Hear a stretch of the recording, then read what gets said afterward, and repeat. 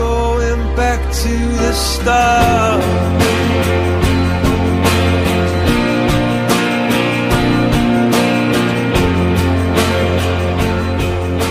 Well, today, January 1st, 2012, we're going to do things a little bit differently today. I'm going to ask you to kind of work with me. I'm going to do a stream of consciousness, New Year's thoughts. I've been vertical, or actually horizontal, for about a week. And whenever I talk to people, usually when they're down and out or whatever, I encourage them to take time to listen to the Lord, because sometimes that's the best opportunity for Him to speak to us, and I find it's probably true for my life as well. So I'm going to just hang with me today as I kind of walk you through some thoughts, some thinking, some biblical ideas, and reframing of what I sense God speaking and lead us in. The month of January, I don't know if you know this, is named after the Roman god Janus. And this god was two-faced. It had one face looking forward, and then the other face was looking back, which is really apropos, isn't it, for January? Because it's kind of looking back and reflecting on where you've been, what you've done, as well as looking forward with a sense of, listen, I'm going to anticipate, I'm going to change, I'm going to make some movements, I'm going to do some things, maybe just a little bit differently.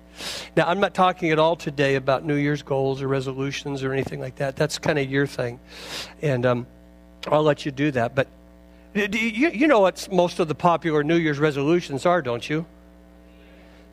What?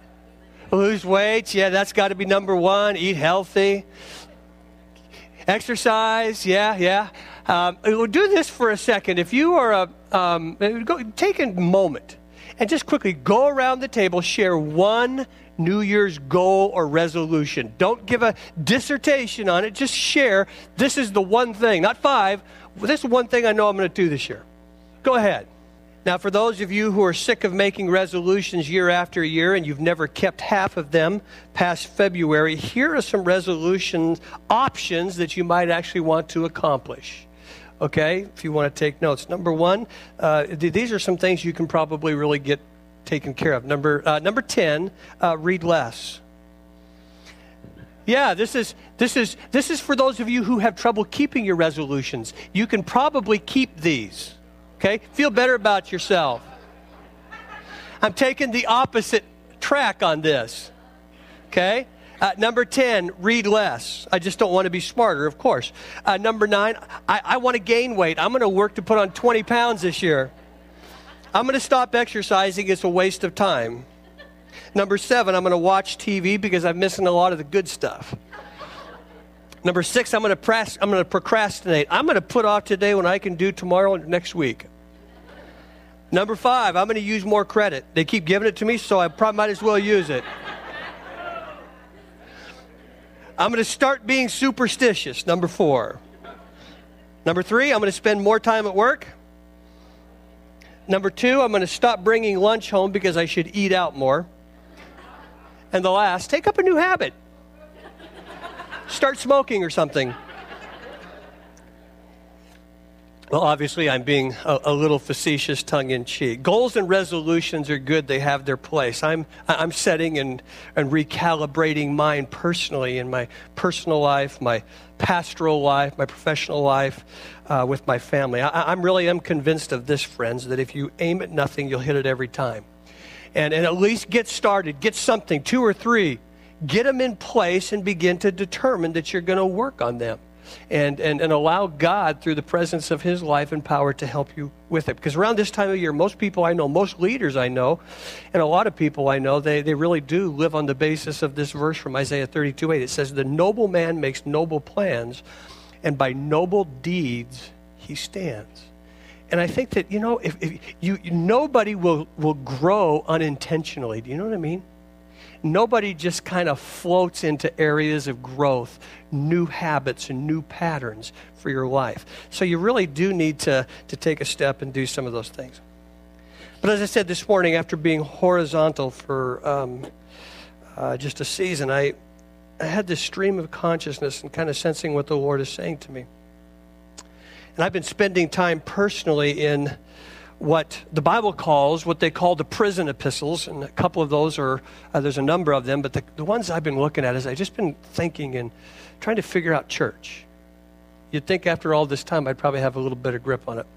But I've been in Ephesians and Colossians and just been kind of struck with just the power of some of the verses in there that really talk to us about what the church is to be and what it's really all about.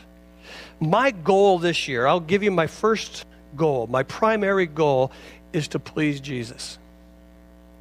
I know that probably during our little brief staff prayer time this morning, one of them looked at me and goes, well, don't you always try and do that? And I said, you know what I realized? This may sound bad, but I don't know that I have any really biggie areas in my life that I have to deal with. You know, there's little things here and there. There's patterns that you got to always be aware of. But what I have found is I have just enough this Christian thing down that sometimes I really don't even have to think about really pleasing Jesus, because I just kind of get up, do my thing, and I figure, well, Jesus is probably pretty happy with me. And he is, just like he is you. But that doesn't necessarily mean that my life, the full-orbed focus and momentum of it is every day getting up to say, Jesus, how can I please you even more today? Not because I've got to work to do it, but simply because that's the direction of my heart. Just like in the morning when I get up, I say, how can I take care of Trina today? How can I be a blessing to her? How can I love her better? And I think that the same thing probably is a good, worthy goal in terms of how I live my life, and probably how you live your life when it comes to pleasing Jesus.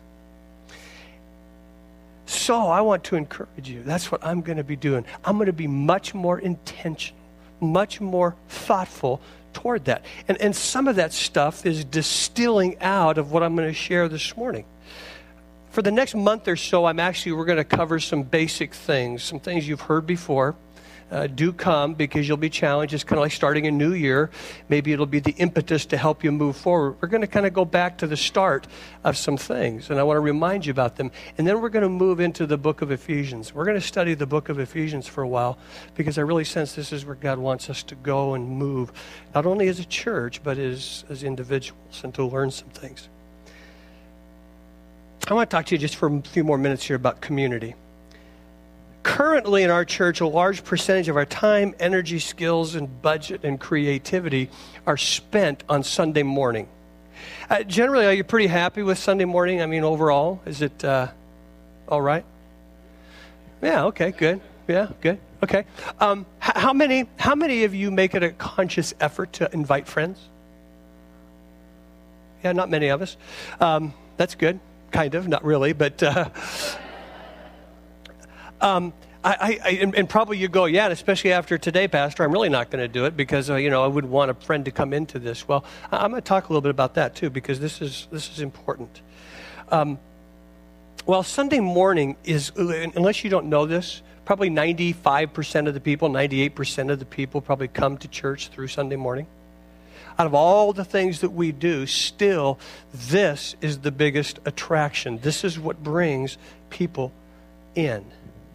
And while I am committed to Sunday morning, obviously, because it attracts most people, I'm also committed to recalibrating some of the things that we do. See, our city is like most cities that is in pain, and it breaks God's heart, the things that he sees taking place here.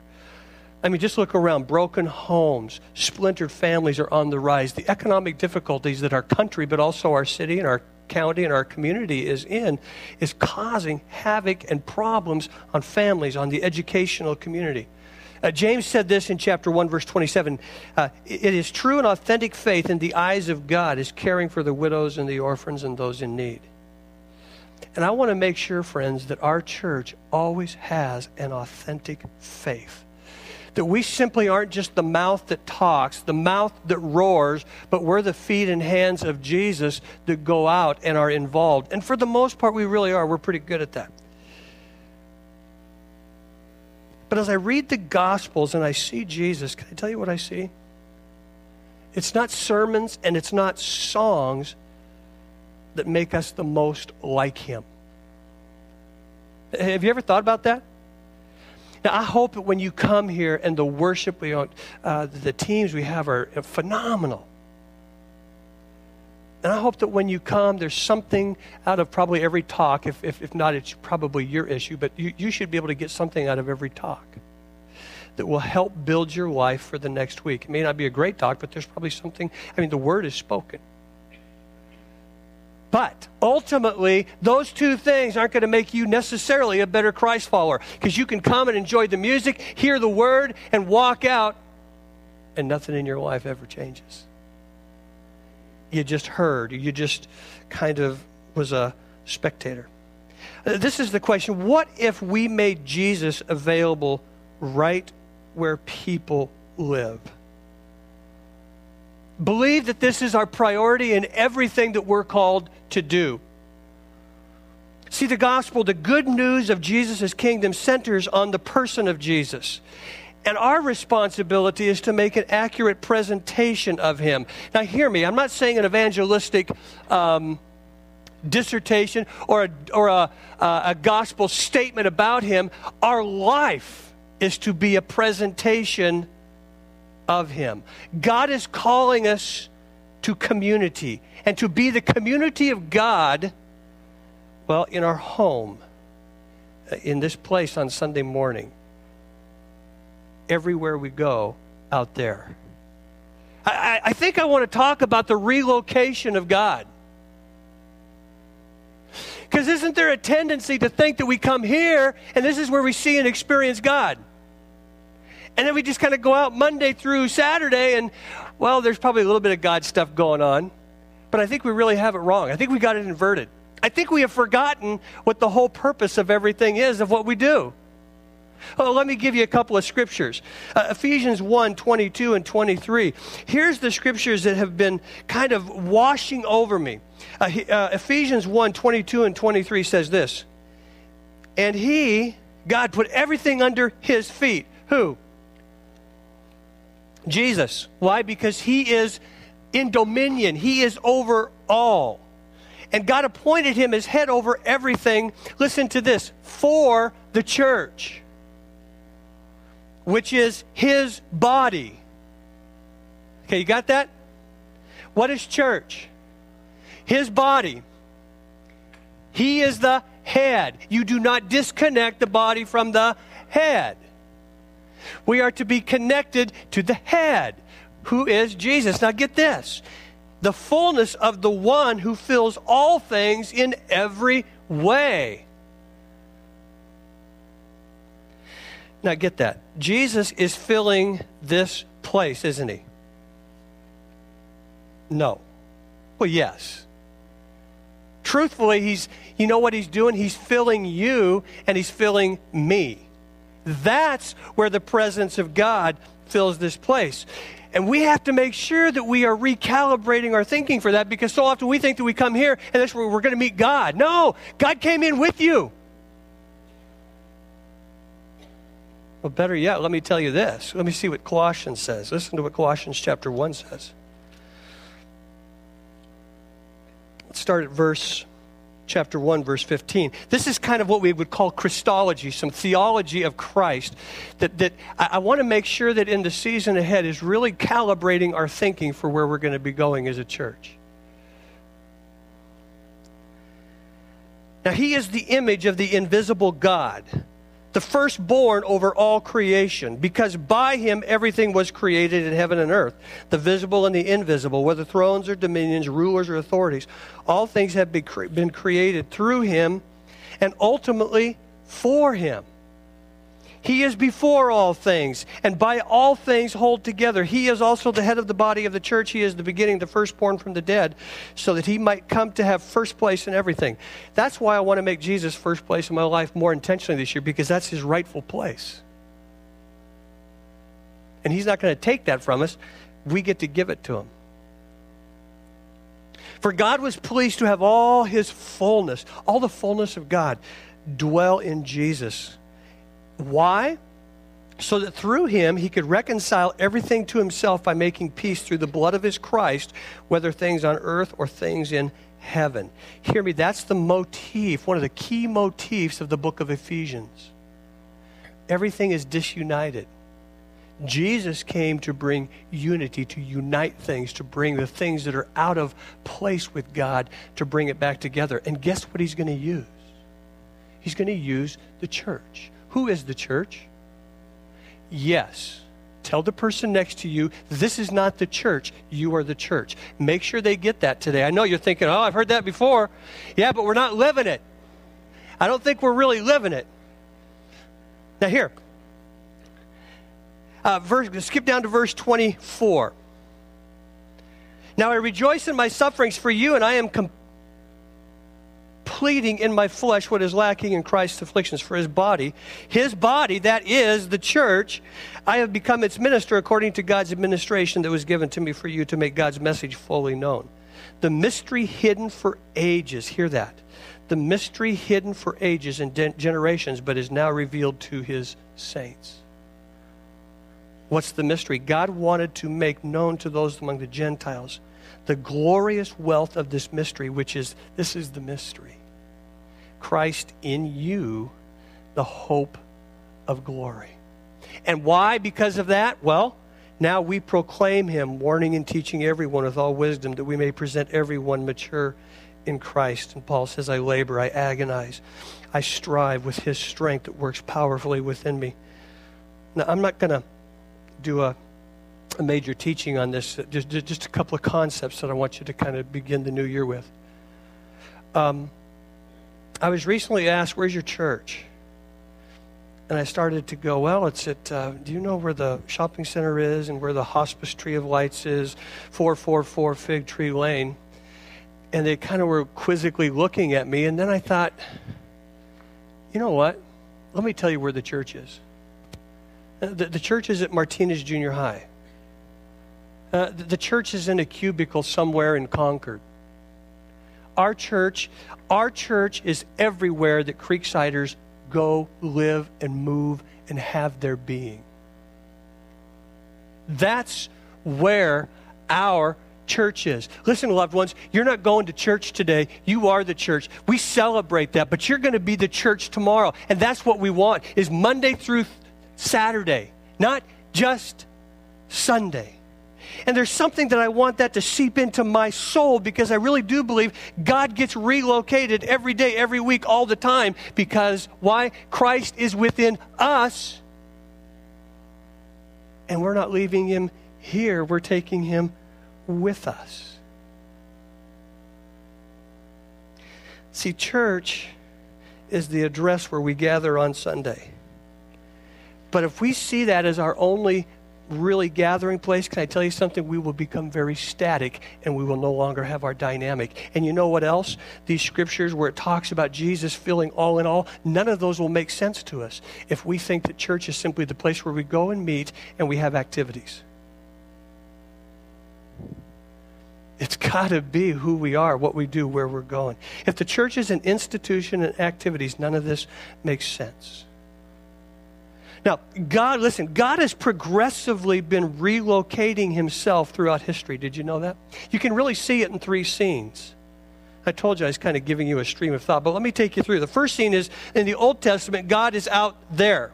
What happened in Genesis chapter 3? Intimacy was broken through the sinfulness of man, the decisions of Adam and Eve. The first Adam sinned, and we would have sinned, and we continue to sin today. So where was God? Well, he was out there. He comes upon the sacrifices. He comes upon the mountain of Mount Sinai. He comes upon people, it says. But he was out there, and everybody was kind of afraid of God. But then all of a sudden, we just celebrated it. And part of this comes out of thinking about last week when we talked about Jesus, Emmanuel. Scene 2, the New Testament. Bursts open, brightness. The Son of God comes. And now in the New Testament, we see that God is with us. Most people are afraid of God. Did you know that? I've had people say they don't want to come here because they're afraid, the building will cave in. And they're literally half serious. They think God's going to just do something to them. And that's the mentality. Some of you might have that mentality. Oh boy, I don't know. I hope God's not mad at me because of something this week or whatever. But God does this remarkable thing, and he ushers in this dispensation of grace where he comes as a child. Who is ever intimidated by a baby or by a child? And then he begins to grow up into this man, and he's the carpenter. He's making people's things, and they order stuff from him, and he provides for them. And then for 3 years he ministers, and he says what? I am doing this so that you can see the Father. I love this. He doesn't come to promote guilt. He doesn't come to condemn. He doesn't come to put down. He comes to, says, to reveal the Father. As he ushers in this dispensation of grace of which we were still in. Why do so many people dislike the church today? Because we don't give grace. We condemn. We can't speak the truth without love. We would rather put down and, say, oh, you're no wonder people don't feel welcome in church.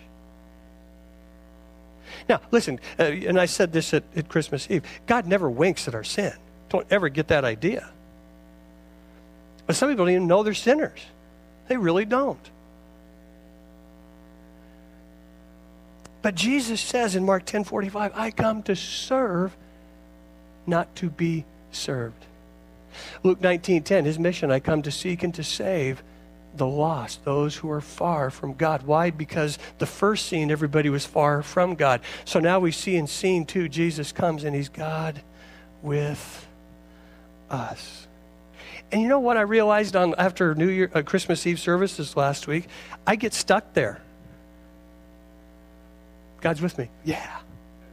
Right on. God with us. And that's true. But you know what will impact my life, and you know what will impact your life, I believe, more than anything in this new year, if we really begin to believe it, live it? Well, this is scene 3, seen in the New Testament. Jesus leaves. Why? Well, John 14:17, he says, I'm going to go so that a comforter can come to you and live where? In you. Oh, now I'm beginning to make the connections with Colossians and Ephesians when he says the fullness of God fills everything in his church. God isn't just with us. He is in us. And the fullness of God that dwells within Christ, because Christ dwells within us through the presence of his Spirit. Guess what? I can experience the same thing. How many of us are, though? Honestly. I'm not. I don't think that everywhere I go, the fullness of God is displayed. And I'm thinking, man, I want that. I want to begin to go, and people don't go, oh, Terry, he's a pretty nice guy. I might go to his church. No, you know what I think I really want to see happen this year? This is about pleasing God, being more intentional. I hope somewhere, somehow, people begin to go, there's just something different about him, and it's in a good way. There's almost something that I can't put my finger on. Or maybe if they know that about Jesus Christ, they would say, he's kind of like Jesus. Because listen, everywhere Jesus went in the New Testament, you look it up. Other than the Pharisees and the Sadducees and the religious dogs in the church at that time, or the synagogue, the super spiritual people, most of his responses to people was what? What can I do for you? What can I do for you? He went to the man at the pool. What do you want, sir? Blind Bartimaeus, what do you need? Woman at the well, are you thirsty? See, that's the life of Jesus. It isn't looking down on, it is reaching out to, and what can I do for you? I came to seek and to save. I came to serve, not be served. Let me just quickly close with this thought. We are an attractional church. Hopefully we do some fairly decent things on Sunday. Make it appealing, generally an easy entry point for people to come into. That's why I would hope that you would invite friends, that we aren't kind of whacked out and do some of the weird things that they do in churches that make people feel really uncomfortable. We are attractional. We will continue to be, quote, attractional. There's also a second way to do church, and it's called missional. Missional means you are on a mission, and you don't just sit there and wait for the people to come to you, you go to them. And I think Creekside does pretty well with that. We go out, we do things. We do things here on campus, we go into our community and represent Jesus, to minister to reach out to. But this is the third thing that I want you to begin to think about for this year. We try to be attractional. We're going to continue to do that, although that may lose some of its emphasis. We work to be missional. Now we're going to work to be incarnational. What do you mean? Ultimately, this is what Jesus leads us to do. I hope you invite people to church. But even before you do that, I hope that when you're out there in our community, at your work, at school, at your job, in the supermarket, that you live with the realization that God is within me. That is my hope. And can I tell you something? That's the hope for everybody else around you. So that when you talk to people, there begins to be this understanding that God is not only in you, but he can work and speak through you. And you don't just have to, first thing, invite somebody to church to get them to hear God. They can hear God through you. Oh, Pastor, I don't know the Bible. Jesus didn't say I came to promote the Bible, although it's very important. He said I came to serve. What can I do for you? How can I help you? Where are you hurting? Can I pray for you? That's incarnational. See, when the first Christians were called Christians in Acts 11:26, you know what it means? Little Christs. Let's do away with the term. Have you ever thought, am I a good Christian or not? That's kind of a bad question to ask. Because if you got to ask it, you're probably not. But that's really not the question. Am I a good Christian? You ever heard somebody, oh, they're a good Christian man? It probably means they go to church, they don't swear, smoke, chew, do, and go with girls who do. You know what I mean? So they're a good Christian guy. No. You know what a good Christian is? Let me tell you one thing. They are looking more and more like Jesus. And they're acting like him. They're not acting like, they're not acting super spirit. They're just acting like Jesus. Can I help you? Can I love you? Can I serve you? What do you need? See, this is the mystery, loved ones, that Jesus lives within us. I used to read books. I used to watch TV. I used to go to the games when I lived in Portland. Pistol Pete Maravich was my favorite basketball player, and I studied him. I wanted to learn how to shoot a jump shot like him. I wanted to learn how to dribble behind my back like him. I wanted to learn how to throw behind the back passes, do all that stuff that he did because he was my favorite basketball player. And I studied him like crazy. And you know what I found out? Even though when I was like a freshman, sophomore in high school, my goal was to play in the NBA, I quickly realized after my junior year that wasn't going to happen. And I realized that I couldn't do the things that Pistol Pete Maravich did. Now imagine if he came in and he just deposited, if somehow he leaped off the page and could deposit himself in my life. You know what? I could hit the J like he did. I could dribble and pass and shoot and do all of those things like he did. Hear me. This year, my focus, our focus, isn't going to simply be imitation of Christ.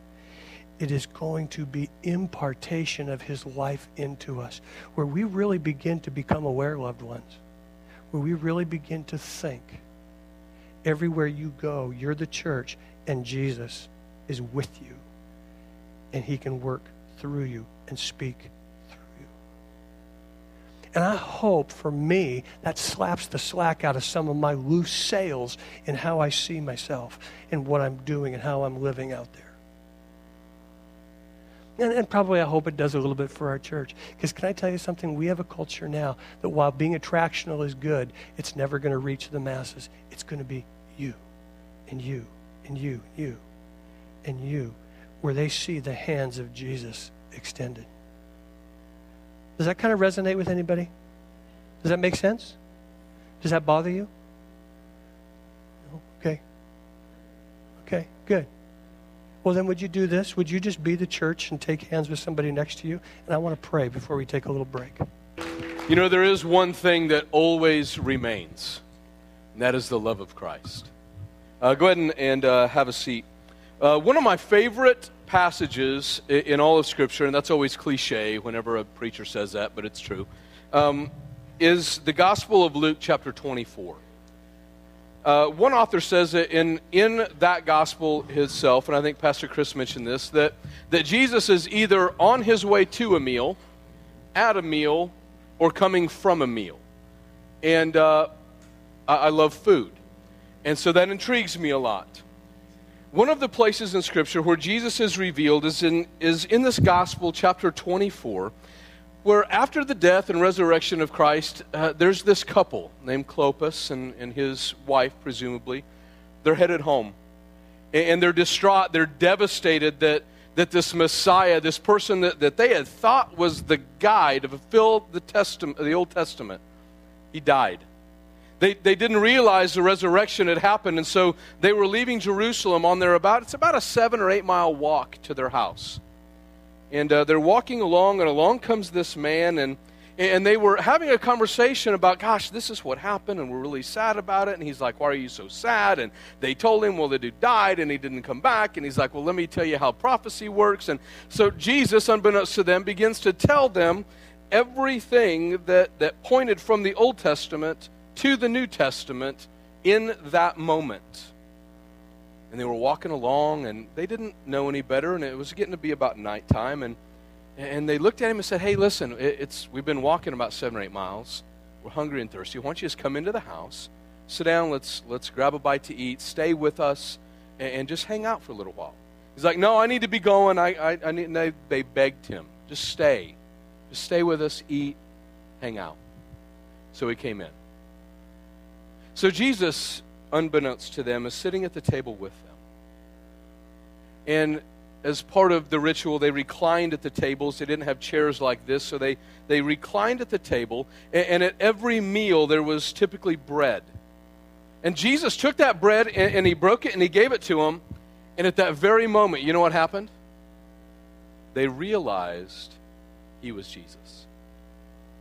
At that very moment that the bread was broken, that food was going to be eaten, they realized, were our hearts not warmed as we walked along the road?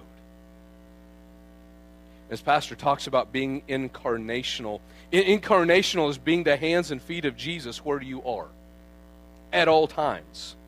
Not on Sunday morning and not when it's just convenient, but all the time. Oftentimes, you're the only representation of Jesus that people will ever see. And at some point in that relationship, this is my belief, at some point, if you are doing all that you can, you are not perfect. I hate to burst your bubble. You will mess this up. You will say the wrong thing and do the wrong thing and just do something stupid. It's inevitable. Wives, you know this because of your husband. But at some point, people will begin to see Jesus somehow.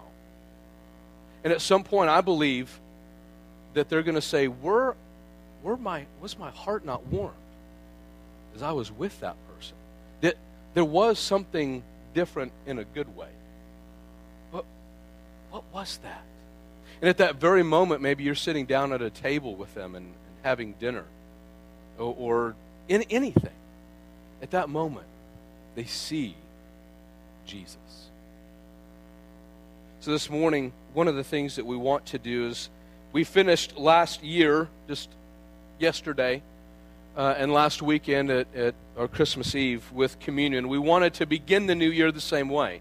Often we don't do this back-to-back kind of stuff, but we wanted to be intentional. And as Pastor mentioned, this year the focus is about Christ. We can say that, but it's our activity that produces it.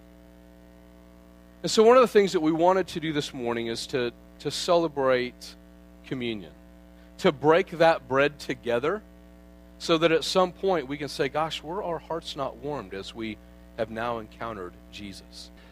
My heart, loved ones, for this year is to see our church grow, but more importantly, or just as importantly, is the key criteria is to see people's lives changed and transformed by God's presence and God's people that are reaching out to them and touching them.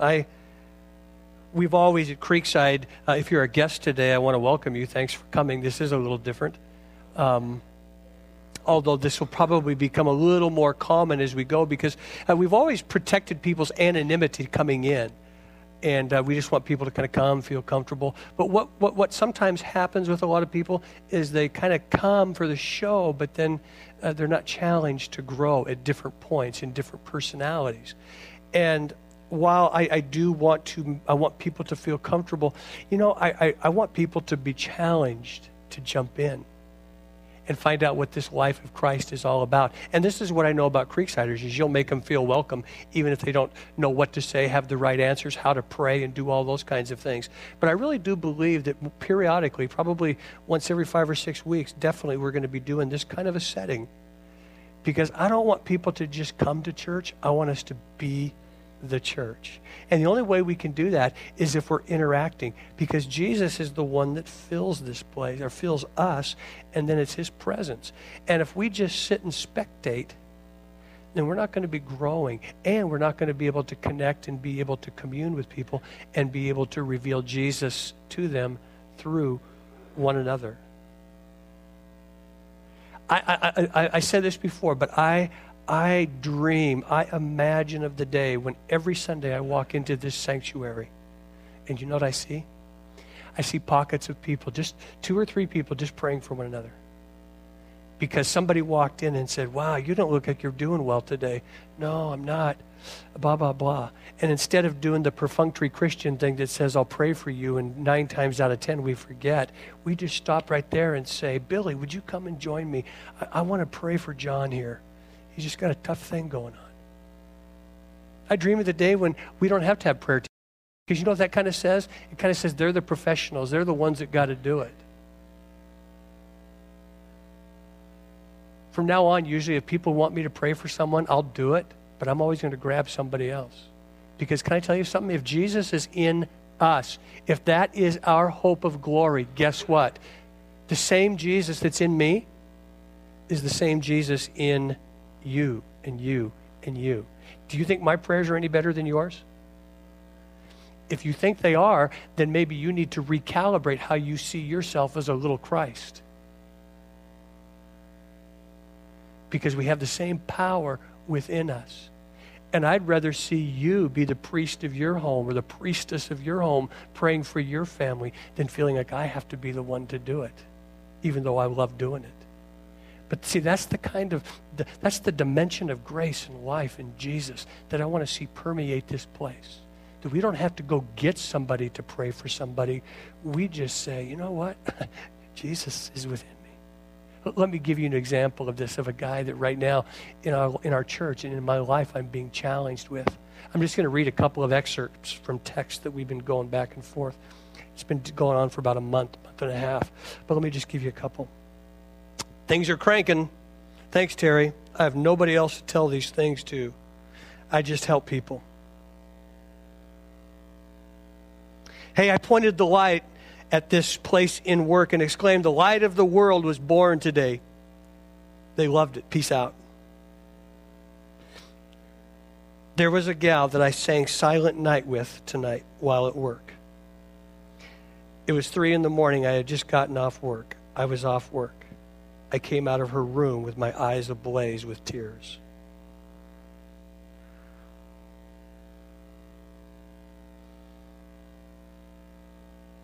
See, Senor, I prayed over my entire Christmas party on a steel chair with my hands extended. There were maybe 50 people. There were these people, and these people. It was like the Gettysburg Address, short, but several people ended up in tears. My message was just help people. It wasn't to promote anything. It wasn't to profit. It wasn't even to convert. It was just to help people. I'm sitting in the jacuzzi right now, crying. Sorry, dude. I couldn't see him. This guy, that's just a few of them. But you know what he's doing? He's not making a big Jesus thing. He's just being Jesus. He's living out the life within him where he's going. Standing up on a metal chair at a Christmas party. Can I just pray for everybody? Minute and a half. Boom! By the time he's done, people are crying. Not all of us can do that. But some of us need to beware of being able to do it maybe. And I'm not saying that we all go and do that. But you see, when God is really ablaze and working in us, wherever we go, he can be manifest. And we don't even have to preach a sermon. Don't have to have an altar call. Don't have to have a conversion. We simply be Jesus to people. This year, we're going to ramp up our prayer time. Me personally, I am so convicted about that for our church. And I'm going to probably unveil some things in the next few weeks. Too often, I devalue prayer. I diminish it to something about my life, my ministry, what I want, what I need, what I desire. You ever do that? It's all about me. It's all about what I want. I want that new car. Dadgummit, I want that new house. What? I mean, you know, and there's generally nothing wrong with that. But if that's the focus of our prayers, we're missing it. And I wonder if that isn't part of the reason why we don't see Jesus bigger than what he is. Listen to how Paul prayed in Colossians chapter 1. Listen to this. I want to become more audacious. I want to become more bold in my prayers this year. I want our church to become more bold. I want our church to believe for God to do things that only he can do. Not simply things that we want and desire. Paul says this in Colossians 1:9-12. For this reason also, since the day we heard this, we haven't stopped praying for you.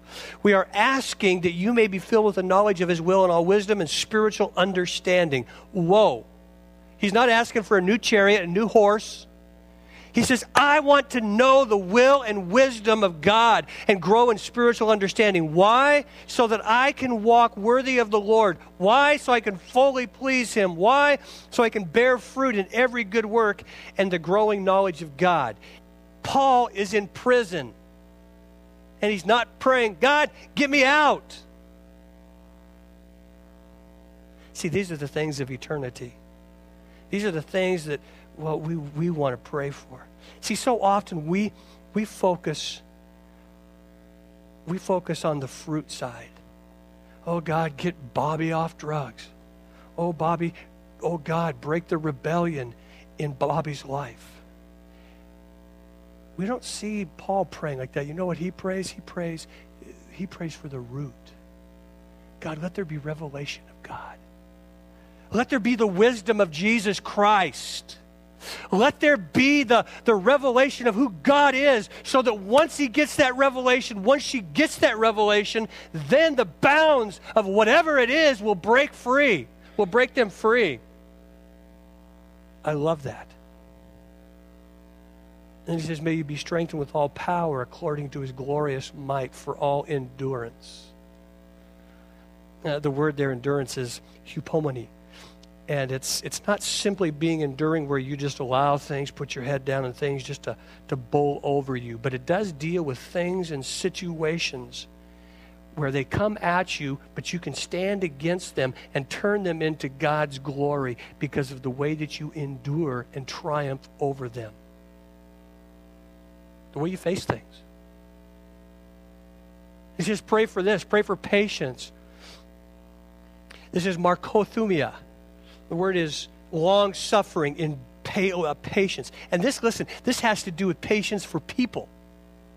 It's a quality and heart of a man or a woman which makes a person to bear with people in their unpleasantness, in their maliciousness, in their cruelty without becoming bitter.